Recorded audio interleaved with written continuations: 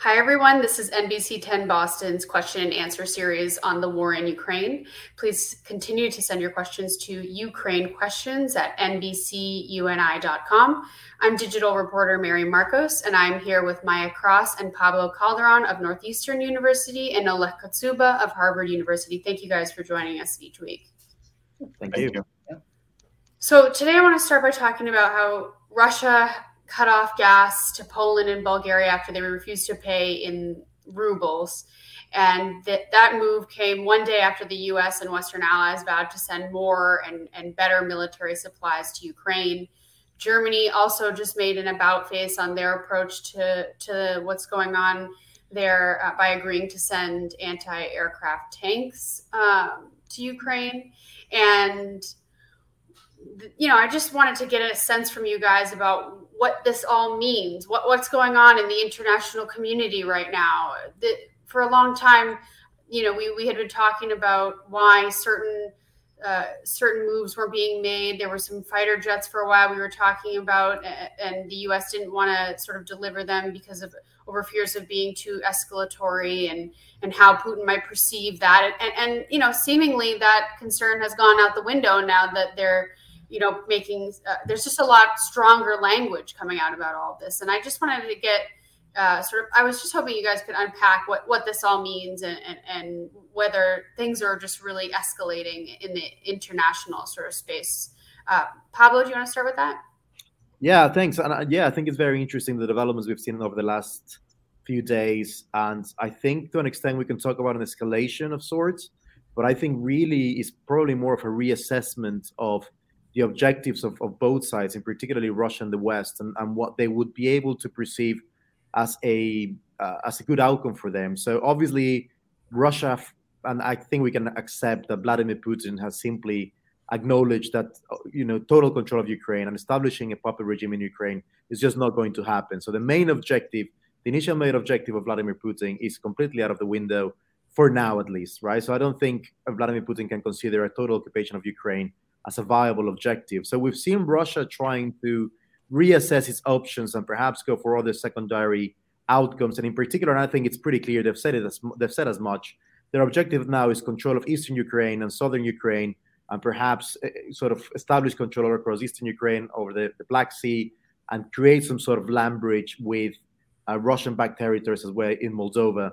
And also part of this means creating a little bit more, and this also talks about maybe the objective of the Kremlin being some sort of dissolution of the Ukrainian state and division within the Ukrainian state and creating little different republics. And I think now the objective for Vladimir Putin has shifted towards creating generalized instability and generalized pain and discomfort for Europe, and particularly for Eastern Europe. And that's why we see these cuts of gas supplies, particularly to Poland and Bulgaria. And on the other hand, I think the West is reassessing its alternatives and its options as well, and is perhaps sensing, somehow paradoxically perhaps, a little bit of weakness in Russia. And I think Joe Biden said as much, President Biden said as much, that the objective now was to see a weakened Russia and to really put pressure on Russia to make sure that Russia cannot do this again. And I think the West is starting to get a little bit more emboldened by the failure of Vladimir Putin in achieving his main objective.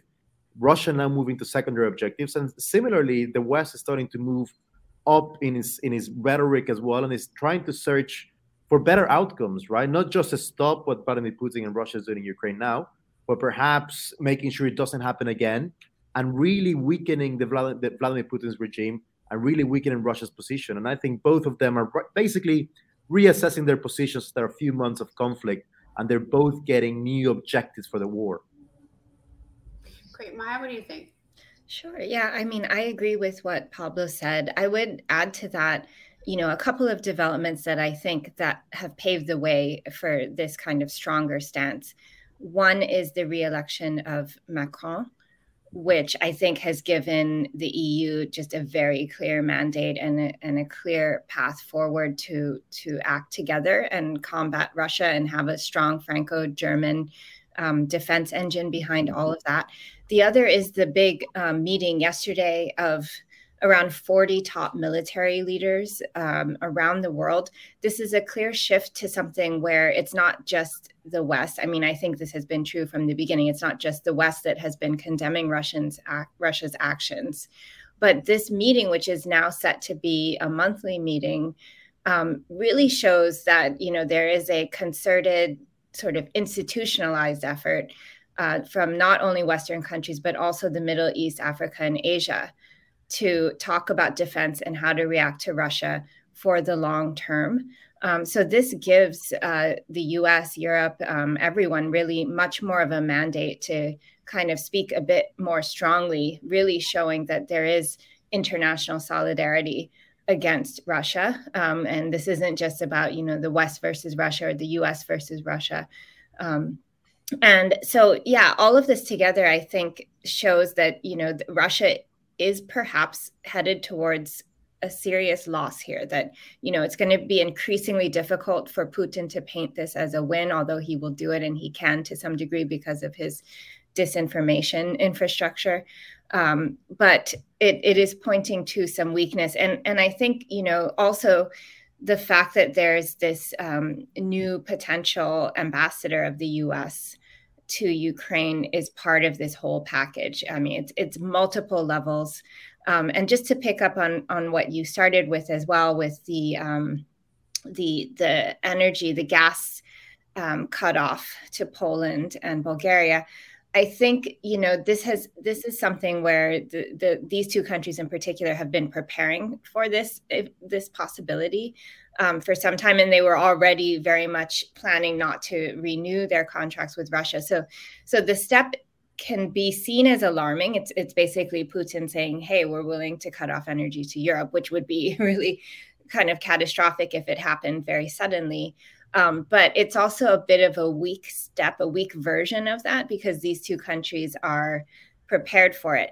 I would say that, as the Europeans now prepare for a summit next month to talk about, should they include oil and gas in this next round of sanctions, which would be the sixth round, I think this Russian action should push them towards taking that more seriously. Because, it is something, it's still a kind of economic weapon that Russia possesses. And it's far better if the Europeans can be the one calling the shots and not Russia suddenly saying, "Hey, tomorrow your gas is going to be cut off." Right, Ola? Well, let me start from the end, perhaps, kind of building on what Maya has commented on, namely the gas supplies. We need to remember the history of Russia's use of energy as a weapon, and against Ukraine in particular. Those who are familiar with the with this escalating tension back and forth will remember that there were disputes in the 1990s.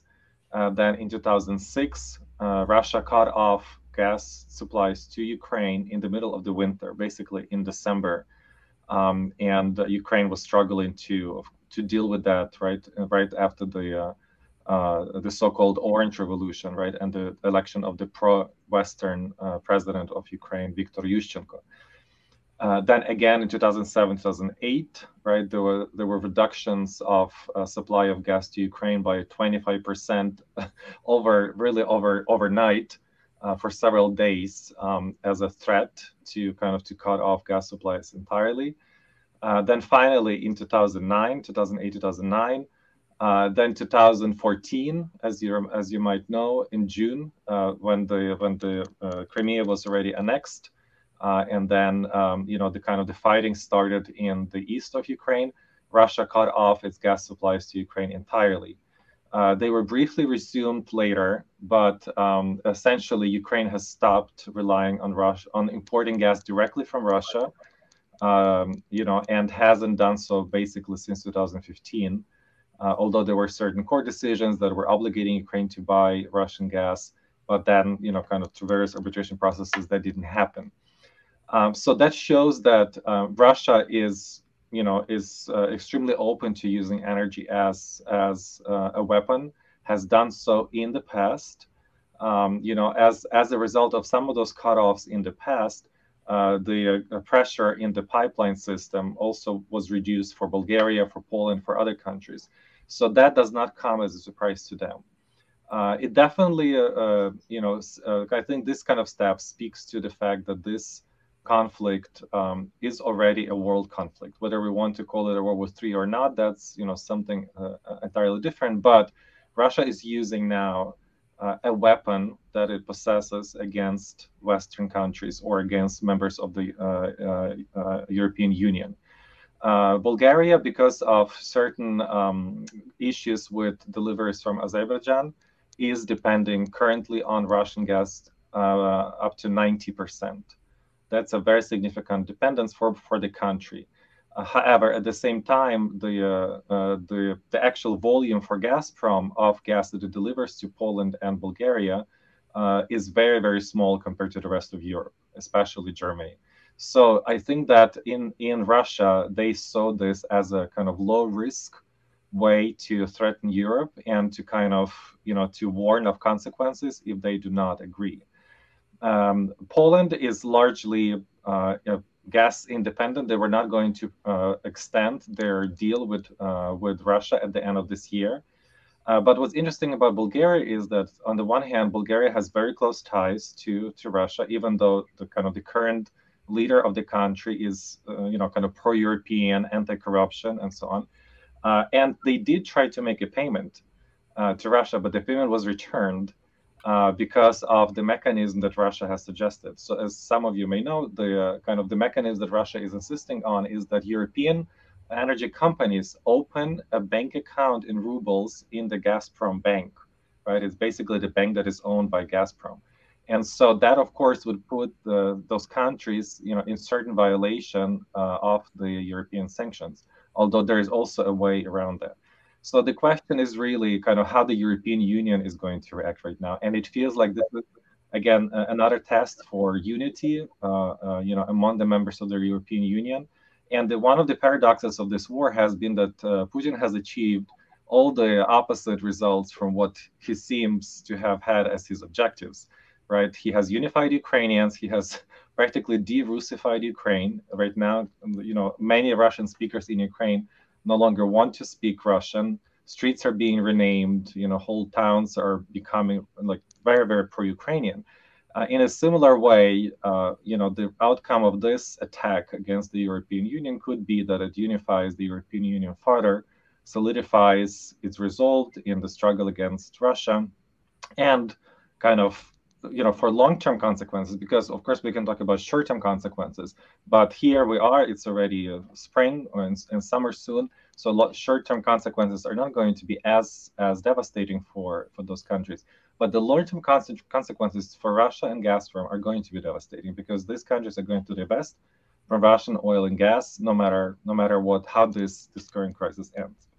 In terms of the radical shift in the Western approach to the conflict in Ukraine and the arming of Ukraine with heavy weapons, right, as opposed to what was given Ukraine before, I think this is the outcome, on the one hand, of the successful resistance of Ukrainians.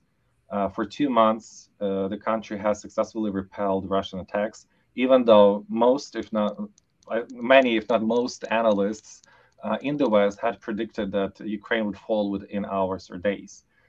We see that it did not happen on the one hand. On the other hand, I think that the realization is now setting in that the goal that Putin has in Ukraine is not going to be satisfied by his taking part of Ukraine's territory. And so therefore, the only response and the only resolution to the conflict that is possible and is going to be lasting is Putin's defeat in Ukraine. And so we have seen that Secretary of Defense Austin, together with the Foreign Secretary Blinken, have traveled to Kyiv.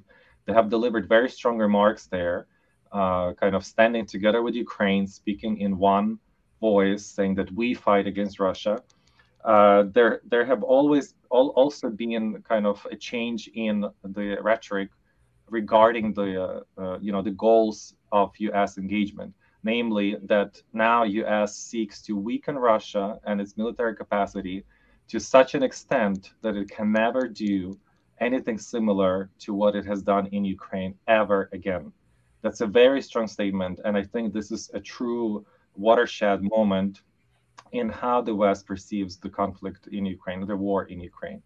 And so I think that the meeting of the 40 defense secretaries, defense ministries in Germany, the establishment of a special office in Stuttgart under the European Command of Office of the U.S. troops in Europe, is a very remarkable, truly a remarkable step in the direction of coordinated delivery of heavy, not just defensive, but also offensive weapons to Ukraine, and what the goals of such deliveries will be going forward.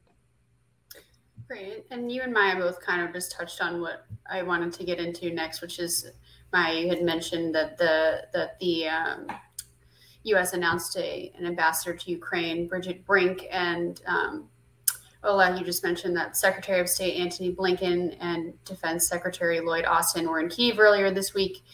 And in addition to both of those things, American diplomats are going to be returning to Kyiv. And I just wanted to ask you guys what the significance is of this, of their return there, sort of in a more permanent way. Maya, would you start with that?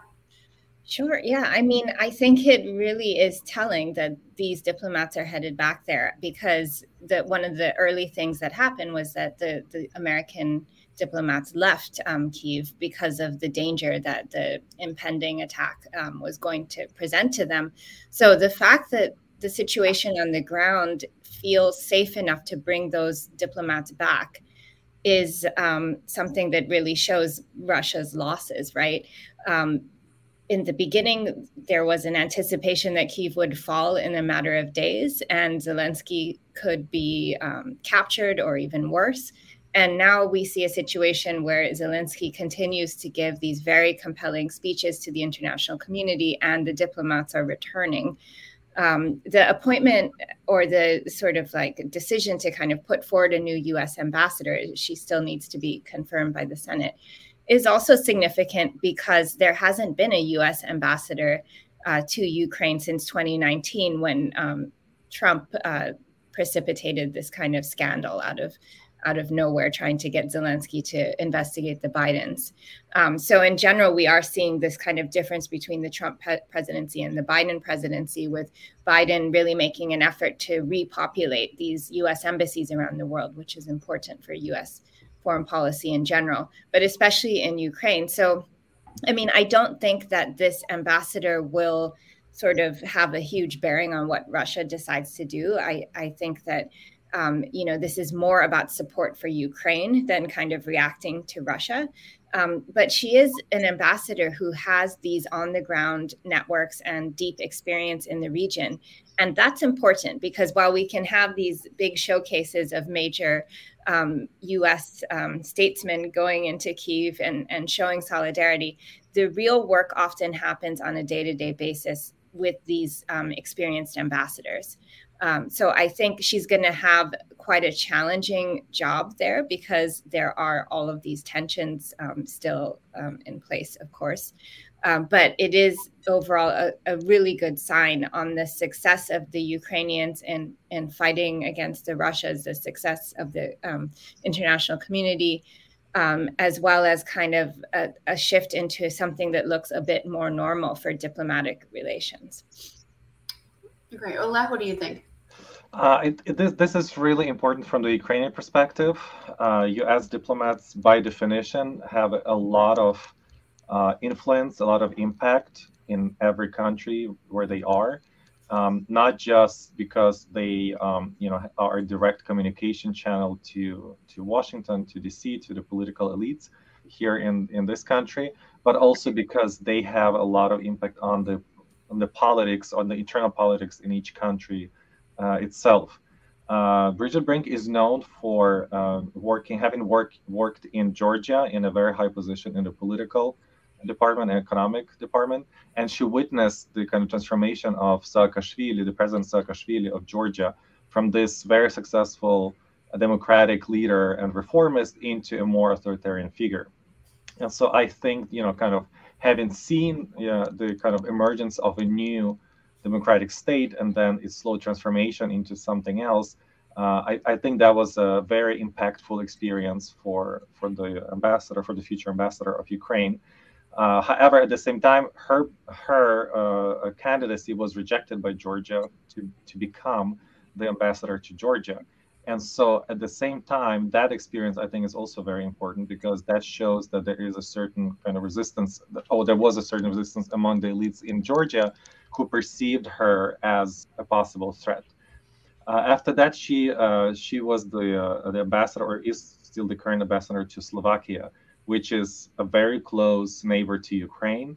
Slovakia has done a lot to help recently, both with military supplies, as you know, the delivery of the S-300 systems, anti-aircraft missile systems to Ukraine, but also accepting a lot of refugees. And she managed to really navigate the complexities of the Slovak politics really well, because there has been a lot of turmoil in that country more recently, especially including corruption cases in the government and so on. And so she has come to be known as someone who works very productively, very effectively behind the scenes to achieve the desired outcome for kind of the local elites as well as the international community. And so I think having someone like that in Kyiv is definitely going to be a big advantage for Ukraine, and also for the continuation of democratic reforms in Ukraine. Because as with every war, the real danger for Ukrainian democracy is that it keels over into kind of a more autocratic state, right? And that's something that the entire world and Ukrainians in particular would like to avoid. Pablo, what do you think? Yeah, I mean, not much to add really. I agree with Oleg and Maya have said, but I think it also shows a great, to echo what Oleg was saying, I think the presence of American diplomats sends a very strong signal as well to the rest of the world as well.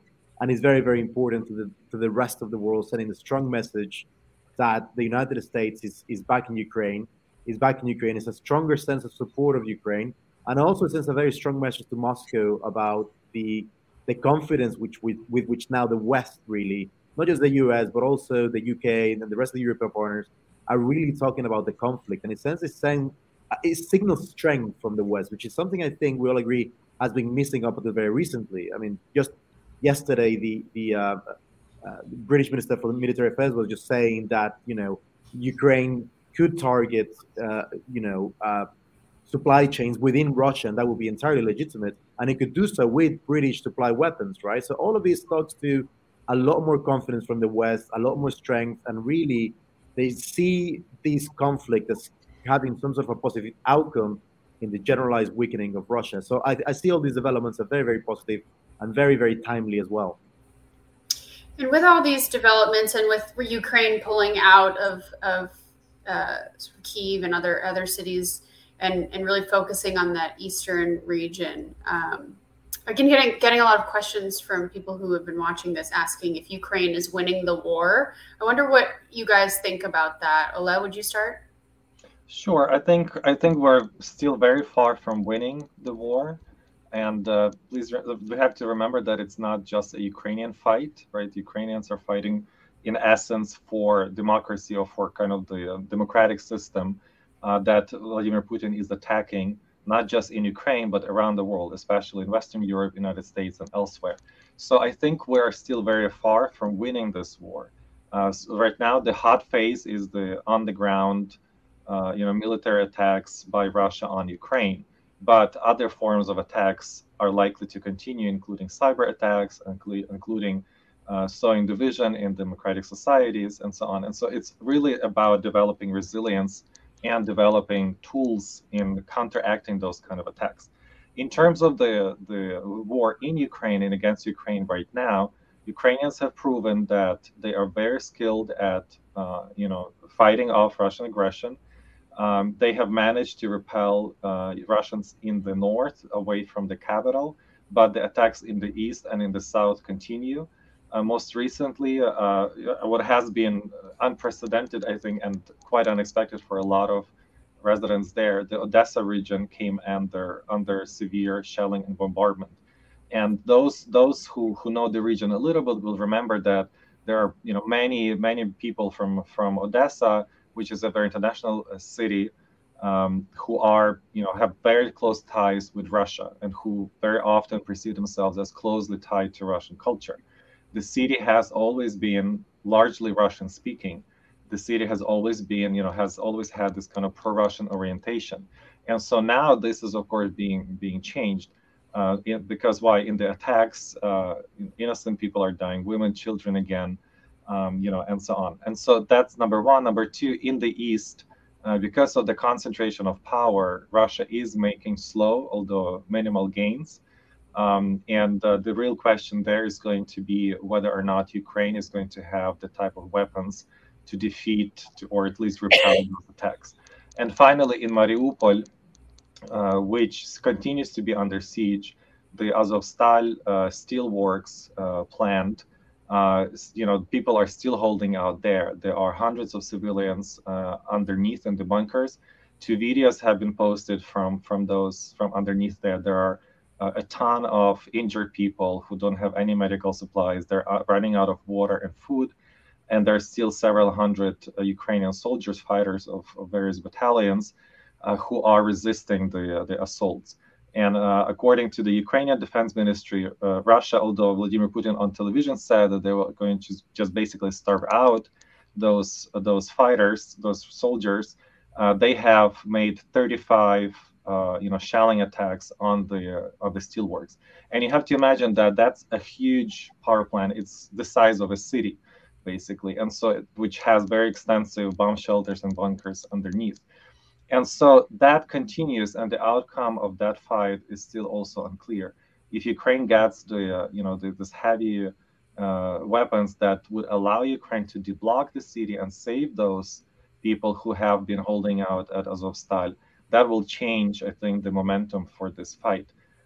If, however, Azovstal falls and those people perish, I think on the one hand, it's going to radicalize the Ukrainian attitude towards any kind of negotiations with Russia. On the other hand, it will weaken Ukrainian defenses in the south and allow Russia to advance further north from that area. And so that's a really key strategic point. Great. Maya, Pablo, do you have anything to add? Yeah, I would just add briefly that, we are still dealing with a nuclear power and a leader, Putin, who has clearly behaved illogically in this war so far. So even though we can certainly point to Russian weaknesses, the sanctions making it difficult for the Russian military to regroup and to resupply, there's a level of unpredictability about this battle. Just the other day, veiled threats of the use of nuclear weapons coming from Russian leaders. So, I think we have to be kind of still very cautious about what could happen. And it's probably most likely that there will be this kind of long-term conflict in the East and the South. But if the sanctions remain in place, there's a limit to how long that can go on, I think. So, yeah, hopefully there are some lessons learned on the part of the Russian side to not kind of take these rash and sort of unpredictable moves, because it will only be met with strong resistance from the Ukrainians and more weaponry from Western powers. Yeah, and I would just add that, I agree with the analysis so far, but I think never has it been more true. What is that famous quote about, winning a war is like winning an earthquake, right? There is no real winners, and never we've been in a time which that is more true. So it's very, very hard to identify really outright winners of any war. And in the last 20 years have shown something, is that it's very, very hard to see who actually wins the war, because these things will take years, if not decades, to develop, and for us to see actually some sort of end to the conflict and see who ends up really in better standing after all is said and done. So I think we're very, very far away from finding out who's going to, in inverted commas, win the war, who's going to lose the war. But we're certainly seeing a shift. And Oleg, I think I was one of those analysts or one of those people that thought that Russia was going to win the war outright relatively quickly, and it was going to be a relatively quick invasion, of course, because this was meant to be the strength of the Russian military, right? You're talking about here about land movement to a close neighbor. So this was supposed to be the strength of the Russian military. So I think everybody's been caught by surprise. So everybody's reassessing what their objectives are. And I think this is going to keep shifting. It's going to keep changing over the next few months. And then we'll have to wait and see which objectives are actually going to be met. And I'm afraid this is going to take really years to find out who actually won the war or who actually came better off or limited the losses more from this conflict. But at the moment, perhaps, I think the shift, we're seeing a shift in the conflict, and it's perhaps being more in favor of Ukraine and the West. And it certainly seems that Russia has made a big mistake, a massive miscalculation, and I don't think is necessarily learning from lessons from the past from within Russia and other places as well. Yeah, I think Ukraine has been called the unexpected nation. I don't know if you read this by Rory Finnan, which I think is very fitting in that regard. But also, it's the ignorance of various kind of both military and civilian intelligence analysts, I think in Russia and elsewhere, is surprising to me, because Ukraine has been in this war for 8 years and has managed successfully to hold the front line, and manage the conflict. And so it is perhaps unexpected, but it's not surprising to me. I think the real chance here is that we are not seeing yet, but the real chance here is that it will act in the end strengthen the democratic values and Europe as such. And the reason I'm speaking about this is that we are seeing right now that Russia is trying to open another front in Ukraine's southwest, namely the so-called unrecognized Republic of Transnistria. That's a part of Moldova. Moldova itself is a very small country, a region that was annexed by the Soviet Union from Romania back in the 20th century. And that's a possibility there, that if the Russian troops stationed in Transnistria engage, or the Transnistrian troops, which are larger in number, engage in this war, that could in the end wipe out that republic and consolidate Moldova, and potentially put it on a stronger path towards membership in the European Union.